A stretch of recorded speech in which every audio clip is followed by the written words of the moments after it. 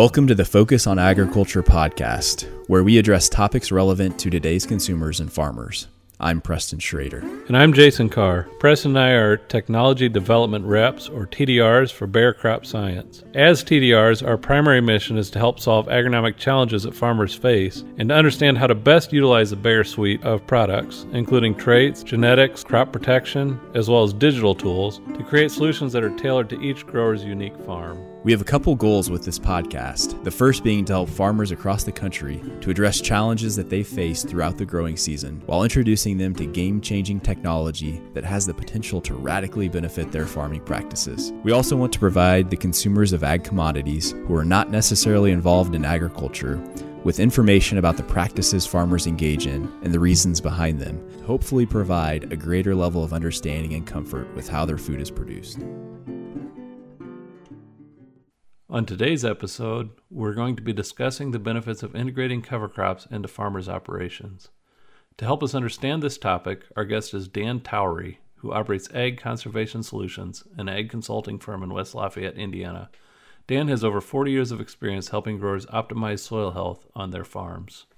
Dan, welcome to the podcast. Would you mind starting out telling the audience a little bit about your background and your education history, and then maybe get into your current position? Sure. Name's Dan Towery. I operate Ag Conservation Solutions. It's a crop consulting company that most of my emphasis in the past 15 years has been in cover crops, no-till farming, soils. Basically, it's the whole mantra of, yes, we need to produce high yields, but we need to also look at the long-term aspects of our soil resources and environmental and make sure that we're in balance there. So agronomy degree from Western Illinois University, with USDA for 25 years, NRCS, Natural Resources Conservation Service, a couple of different field offices, including Springfield, state agronomist in Illinois, then over to the Conservation Technology Information Center at Purdue Research Park in West Lafayette, which is a national ag clearinghouse. That's what brought me to Indiana. Was there for 10 years and started my own company. So it's seen a lot of changes. It was when I started out, I remember working with a few growers that the chisel plow was still pretty new to them. Before that had been moldboard plowing. And as we look across the countryside now, it's rarely you see a field that's been moldboard plowed, but that's gone, at least here in the Midwest.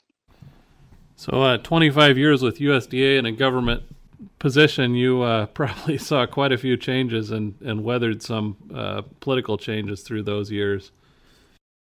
Oh, yeah, a few. I mean, we could say that it wasn't political back then, but that wouldn't quite be true. So everything changes, and you adapt to it and move on. Growing up on my grandfather's farm in Fulton County, Illinois, it was pretty rolling and fairly intensive tillage. And I said, wow, how come the ridges are dark colored, but the side slopes are so yellow? What's going on? Well, I don't know. This is the way it's what happens. That change in soil color actually perked my interest in what was going on. And growing up on the Illinois River, very well aware of sedimentation that occurs. And let's just say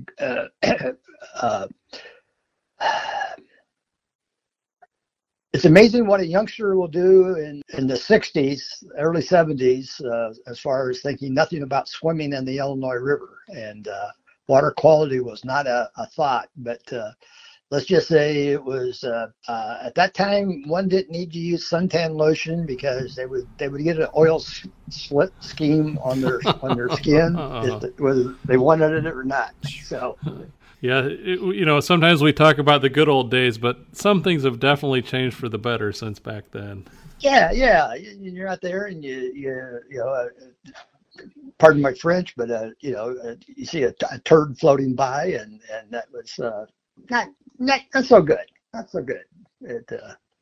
So anyway, but that was got my interest in, what could I do to help improve, protect our environment, but at the same time realizing that people also had to make a living. So this has been a passion of yours for a long time, and I would say it seems like in the last few years, cover crops have kind of come into fashion or come back into fashion, maybe. Yeah, it's actually back into fashion, and part of it is I think we kind of get caught up in our short time frame that we have, and it's if we think about it, the very basics, the black soils, we know they're black because prairie was the native vegetation, and periodically a fire would come through. And but it was the prairie grasses, which the big blue stem would be 5 to 7 feet tall, roots going down as deep as 12 feet. And over years, this is what led to the dark soils. And this is part of what, as I wanted to learn more about organic matter and why are some soils dark and some soils light? And obviously, it's a very basic, if native vegetation was timber, organic matter was typically, less than 2%. They were very light. And we all know that the prairie soils yield more than the forested soils because of the organic matter and the additional nutrients and water holding capacity. But as I was growing up, I was seeing that we're losing our prairie soils. The black is becoming thinner, and it's not as dark as it used to be. And in fact, in some cases, with a little bit of slope to it, it's becoming very yellowish, and still yield fairly well when the weather cooperated perfectly. But you get a dry spell, and you really felt it. And when you got the heavy rains, and especially the lighter soils, because those were usually a little steeper, and you have additional soil erosion that was occurring. That's one of the things I talk about, soil erosion and building organic matter, and we're all think about it as this year's crop cycle, 1 year, and this is where it takes a little paradigm shift. I think one needs to look at it much longer time scale. Some of the talk is, a farmer typically maybe he'll have 40 crops that he's going to grow in his career. You hear a lot of farmers talk about, well, their goal is to leave the ground better than what it was when I got it. And most of them are very sincere in it, but I've actually challenged a few of them, and that was like, well, let's see exactly what you're doing, and are you improving the soil? And it's because it's not typically it takes multiple years to see changes that are even somewhat significant, but it does occur. And so there's a difference. The topsoil that we have is totally different than what's below ground, and that topsoil is precious, and it needs to be treated accordingly. You talked about the cover crops, and you referenced some of the benefits there: the reduced erosion, the building up of the topsoil. Just at a real basic level, maybe the 3 or 4 things. I know it's hard to dial it down to 3 or 4 things probably that cover crops do for you, but what are the main benefits, or what would you say, just kind of in a, if you really had to be put on the spot, what does it do for the soils? Well, yeah, and it's hard for me to just, pick out 2 or 3 because it actually does so many things. Part of it is the whole idea, if we look at our cropping seasons, the time we have corn and beans growing, 5 months out of the year. and we've got frozen soil for 2 or 3 months, but it's bare. Nothing's growing 4 months of the year. So, it depends on where you're at, location a little bit, but because think about it, corn plants, after it reaches black layer, it's done. Soybeans go a little bit longer, and then when the crop is planted, until it gets to about at a minimum V5 before it gets much significant of a root down there. So you think about it, as we raise corn and soybeans, it's all we're doing is we're putting plants out there to be solar collectors. Take that solar energy, and we're making crops out of it. Well, with the cover crops, we're extending that time. We have something growing out there, and the soil is meant to have something growing. It gets back to the whole, as I tell growers, a lot of times what we're trying to do here is mimic Mother Nature. Mimic Mother Nature. It's been around for a long time. Mother Nature kind of has it figured out. And we're going in here, doing tillage, disturbing the soil, keeping it something growing only 5 months or so out of the year typically. And that is not normal. So if we can mimic Mother Nature and have something growing, we can really help in the ag production process. We talked about the organic matter, but it's I've done a lot of work with different rippers and looking at compaction in the soil. Well, most of the compaction in the soil, a lot of it is man-made. Think about it. From the 70s, 80s, 90s, 2000s, our ag equipment has gotten heavier, and we run the risk, again, if we have moist soils and heavy weight, compaction is a result. And having cover crops out there helps alleviate the compaction. It helps increase the soil biology. The soil biology is one that we'll go into more detail on that a little bit. But we take it, we don't even recognize that it's there. And the soil biology makes everything happen. And when we have a higher level of soil biology, a lot of good benefits can happen out of that process. So, cover crops can help with weed control. It's all about competition. It can help create nitrogen. Our legumes or our grasses can take up excess nitrogen that may be in the soil.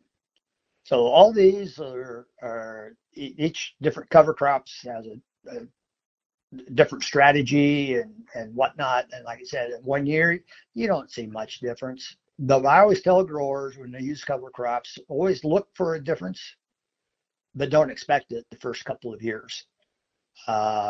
There's a definite learning curve in learning how to use cover crops, from what species to plant, when to plant them, how to terminate them. Lots of different things going on out there, and it can be overwhelming when you first get into it. But keep it small. Growers that I work with, I always encourage the easiest cover crop to start off with is cereal rye, and the easiest crop to plant into cereal rye is soybeans. So that's always one of the beginner cover crops that I talk about. And then on it makes a difference though, is the first question I have when working with a grower, they ask, what cover crop should I plant? I said, well, what's going to be your cash crop the following year? So that should dictate what cover crop you're going to plant. That's a good perspective, Dan. You were talking about the benefits, and I'm sure you could talk for 3 hours on, all the many benefits that farmers can have with cover crops. I kind of want to play devil's advocate real quick. So in Central Illinois, it's a little bit different than areas like Southern Illinois, where maybe you have some more marginal soils. And it seems like adoption of cover crops is a lot more rapid. There's a lot more guys experimenting with the use of cover crops and the rotation. How do cover crops, in your perspective, fit into, those areas, say central Illinois, where we have the higher productive value soils? Well, there's a couple of different ways. One, we want to keep those soils productive. Then we're also looking at how do we cope with our variable weather patterns. I mean, we went from some areas being excessively wet in May through middle of June. In July, we were in drought conditions because it got so dry. If you look at the basic premise, if we keep the soil covered, either with a living plant like a cover crop or with residue, we can keep that soil in that temperature range around 70 degrees. This makes the soil biology happy, and they're not too much different than humans. We all like 70 degrees. You have bare soil, hot sun, and it can get up to 120 degrees. Well, the biology quits working when it gets that hot, and we're going to keep more moisture. So I think, going back to your question, the dark prairie soils, we can become more efficient in our nutrient use. We can actually cut back on nutrients. This is long-term, very much a stepping stone type of thing, but a high level of soil biology, the interactions that take place can replace some of our commercial fertilizers, so we can save money and become more efficient. Soil erosion is not paramount, but again, it's also, if you have lower areas that maybe water ponds a little bit. I work with a number of growers who they adopted cover crops, no-till, and their ponds, they don't have any water standing in them anymore. Water doesn't run off down into the lower areas of the field, and they don't lose the crop in those low areas. Again, typically takes 5 years to see this accomplished. It all depends, because they're so, how bad is the compaction, this type of thing. But all I know is that we can do more with living roots than we can with a ripper. So many times a deep ripper going through the soil, again, depending on moisture conditions, there's nothing worse than running ripper into moist soil, because you're just smearing it and making the compaction actually worse. So we can take a advantage of that, because it's important for the soil to breathe. It has to be able to breathe. And as we increase the organic matter, we can improve the aggregate stability, the small little clods in the soil. And that makes a huge, huge difference. And how much water infiltrates into the soil versus how much water runs off the soil when we have, a 1 to 2 inch thunderstorm that occurs. So we're going to have more moisture available when it turns dry in July and August. Pretty significant numbers there. So it's everything is a trade-off, though. You change some things, and you save the cost of doing tillage, running those trips up and down there, burning diesel. But the people that are using cover crops and no-till, they spend a lot more time thinking about their management, their program, what they're doing. The ones who are really successful are very keen observers of details. So you obviously, you referenced that in some situations, farmers are going to see an immediate benefit, basically, if it's a highly erodible soil, or, there's definitely situations where they see an immediate benefit.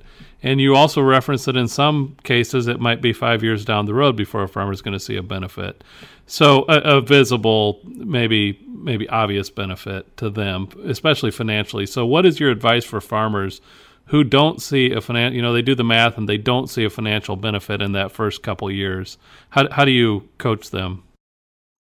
Well, basically, one is put out strips with and without cover crops, so you can compare. The weather in different years, you may get exactly opposite results. And again, I'm talking about, everything is still going to work, but it was how well does it work?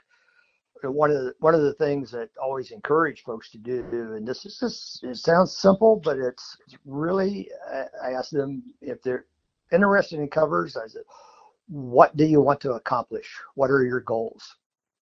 And a lot of times I don't get an answer, or if it is, it's just, the canned answers. Well, I want to reduce soil loss and that type of thing.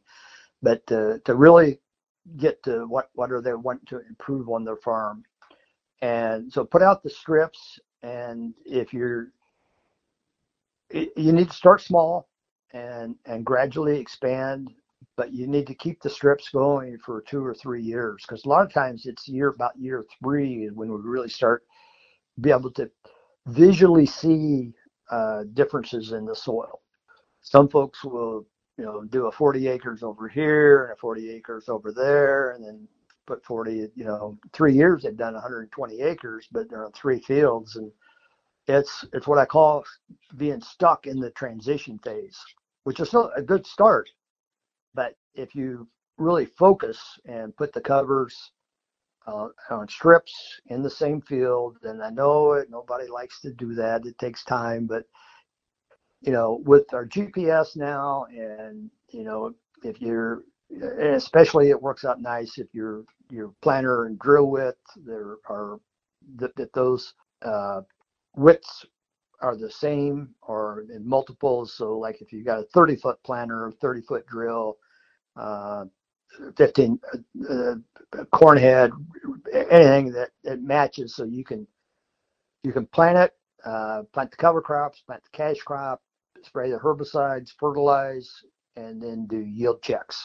But it may only be, a few bushels difference. But a lot of times, if it's, especially with covers, everybody talks about the cost of the seed and getting your money back. And, 5 bushels on corn, if $4, I mean, that's at $20, that basically is probably your cost of cover crop seed. But you're going to have variations in soil types and whatnot. So that's where if you have the strips in the length of the field, you can do a much better job of agronomically looking at the facts, if you will, and see what it's doing.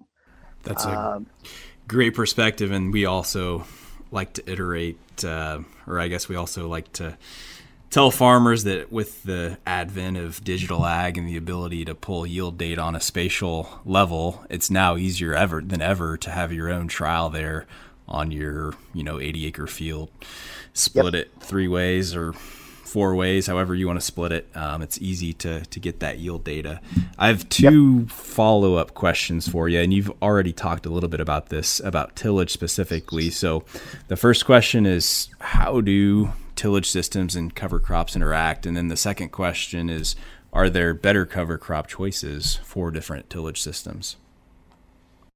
Okay. Yeah, and typically with the cover crop, a lot of the growers that have been using them are in a no-till system, so they're not doing any tillage. However, and I'll throw it all the way over, we have, basically, if you look at the 3 cornerstones of you've got your conventional tillage, which may be all kinds of, typically chisel plow or field cultivator type thing, multiple trips, vertical tillage tools, very popular.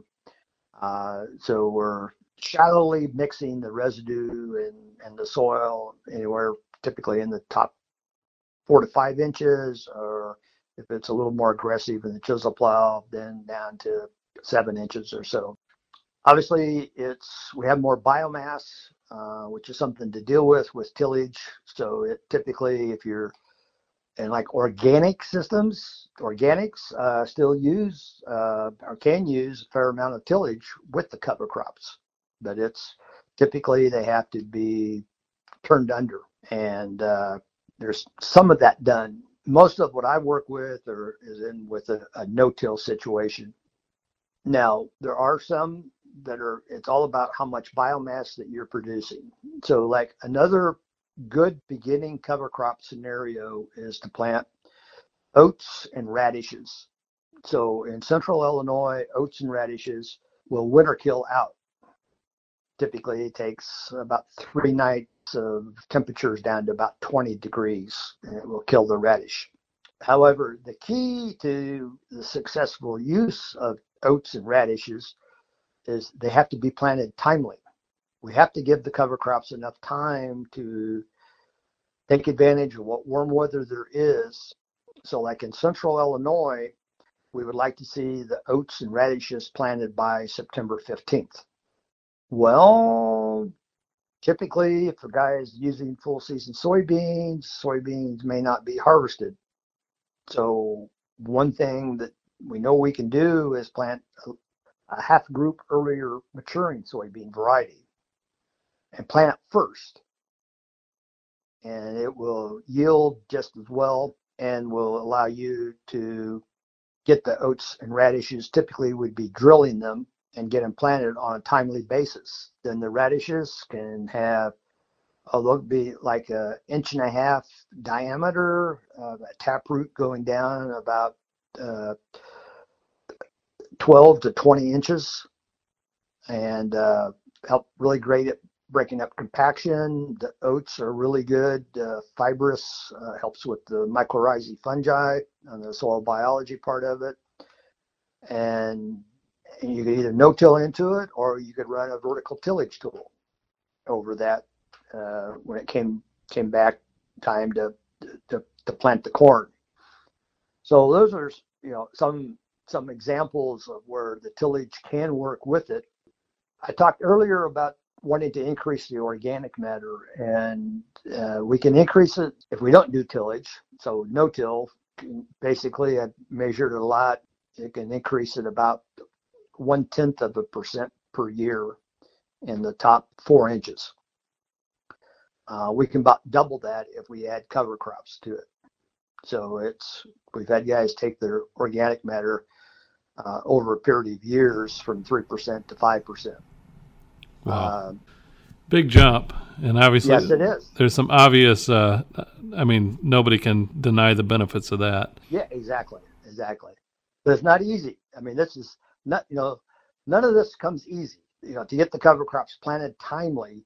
And there's all kinds of different scenarios. We've had some who have gone to aerial application, some with taking a Hagie sprayer and modifying it so it can seed cover crops and go into standing corn and seed cover crops at that time.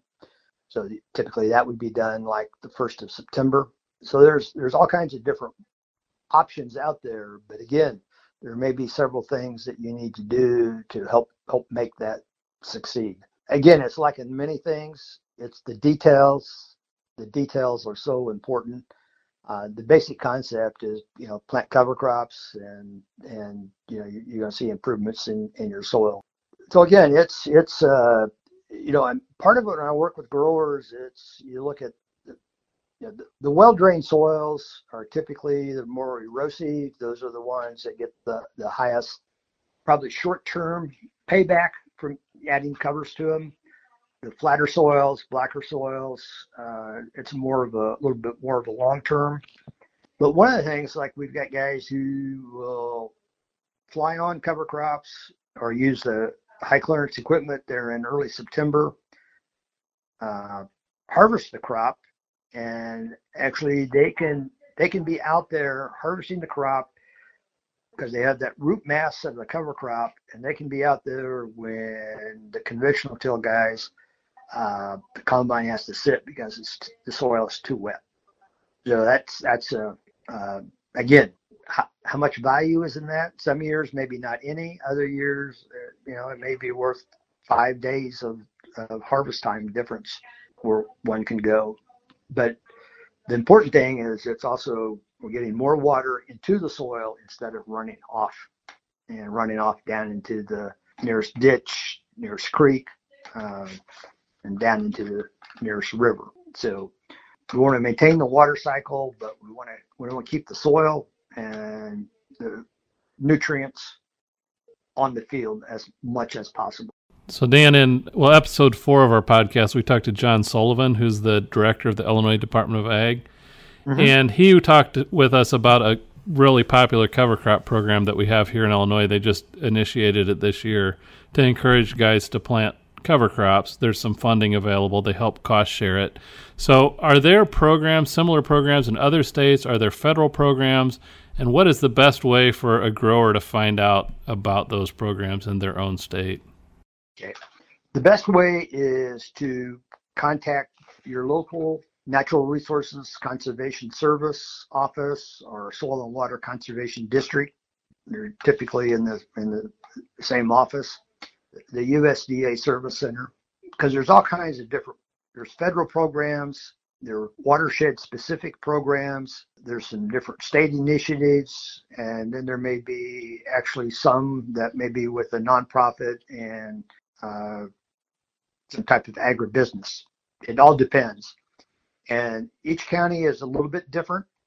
And what's important for a person to know, whether a landowner or an operator, typically there's a lot more requests than there are dollars to go around. But if you get to know the staff, ask them about, and sign-ups may be different for different programs at different times of year. Sometimes it may be a 1-year shot. So just here's $30 to help you plant a cover crop. Other times it may be a 3-year program, which are really nice. And occasionally you'll get into some of the long-term federal programs, which actually can go 10 years. The longer term, there's more paperwork involved, and there may be, if you do comparisons, you rank higher. A lot of these times they have to, because of the competition, they go through a scoring system. So yes, you need to try to understand how that system works and become friends with the folks at the USDA office or Soil and Water District directors, and try to get some insight onto it, on how it works, because we know margins are tight, especially right now, and cover crops aren't real expensive, but it's typically you're going to be looking at average cost is probably $20-$25 for seed, and then plus whatever it is to $10-$12 to get it seeded per acre. That's great advice, Dan. At the beginning of the podcast, you mentioned the fact that cover crops are growing in popularity. I just had a question. Is there any technology on the horizon that's going to help facilitate more widespread adoption of cover crops? Anything you're excited about? Well, yeah, there's several things. One of them is we keep, and this is, I'll give most of the credit to the innovation of our growers out there. So I talked about the aerial seeding and using the high clearance equipment, late August, early September.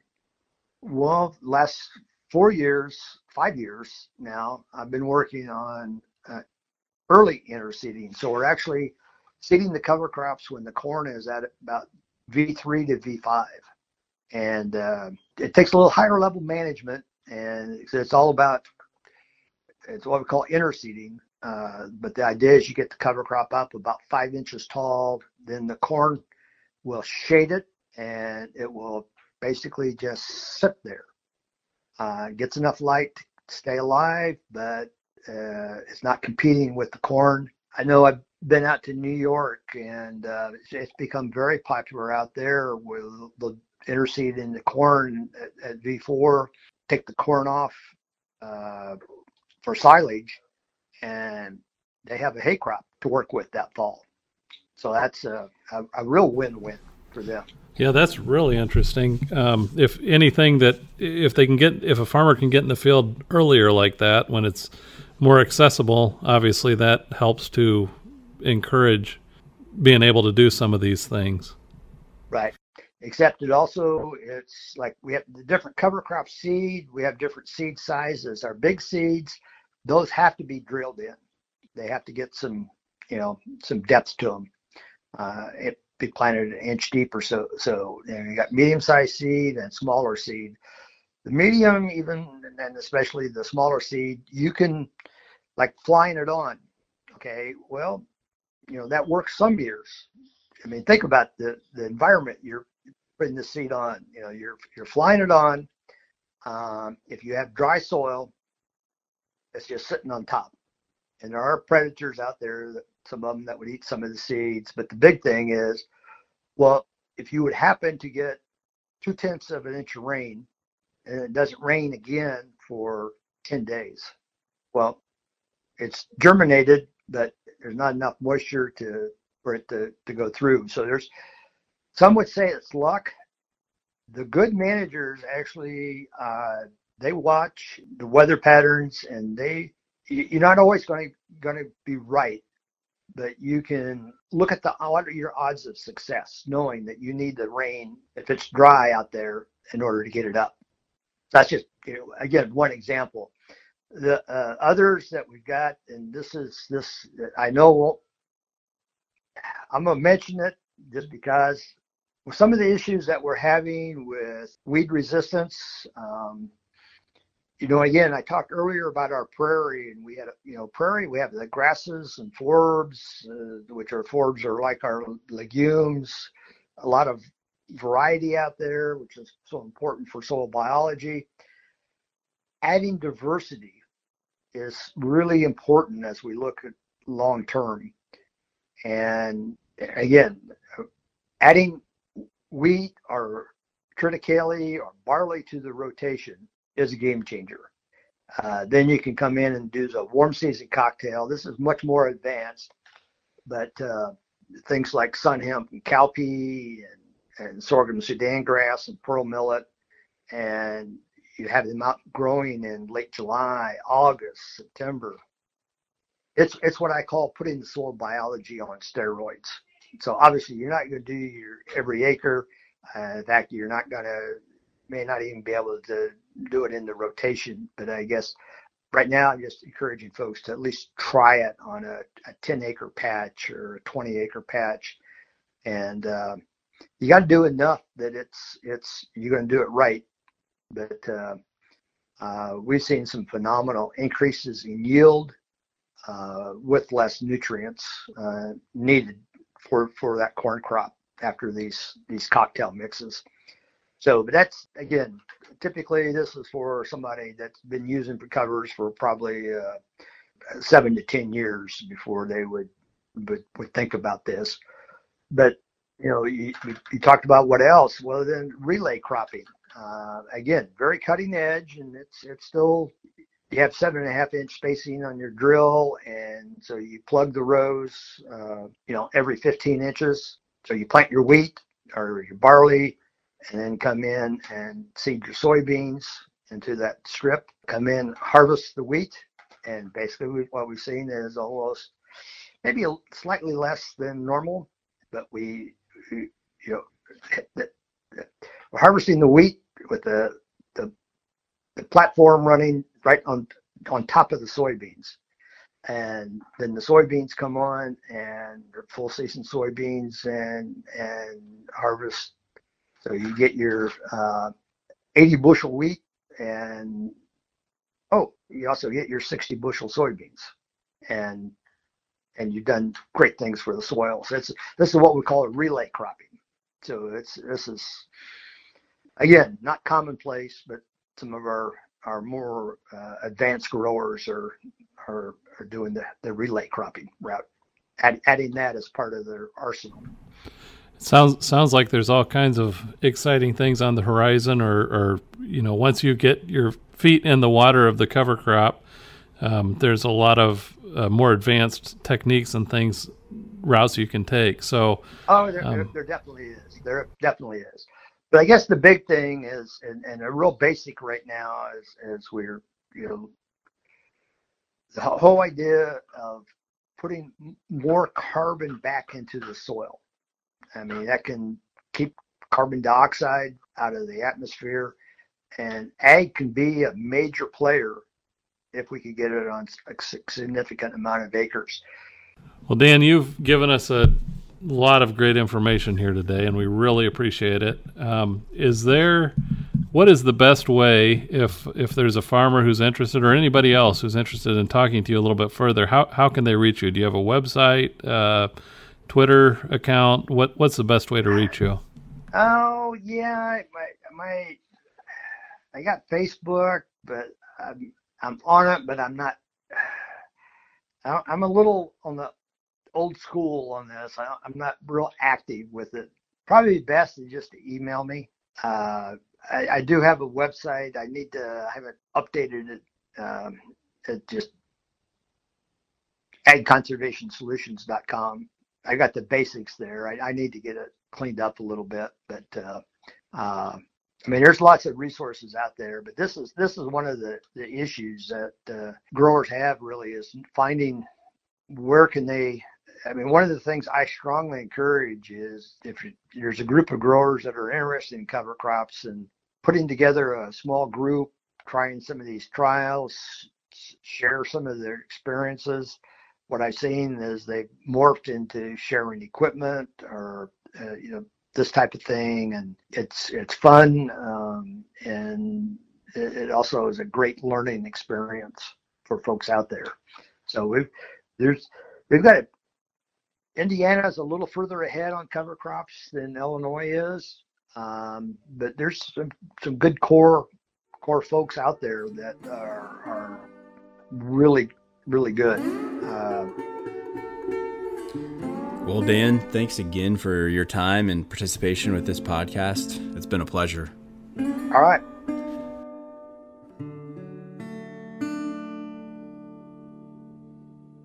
The views expressed on this program are not necessarily those of the program hosts or their employer.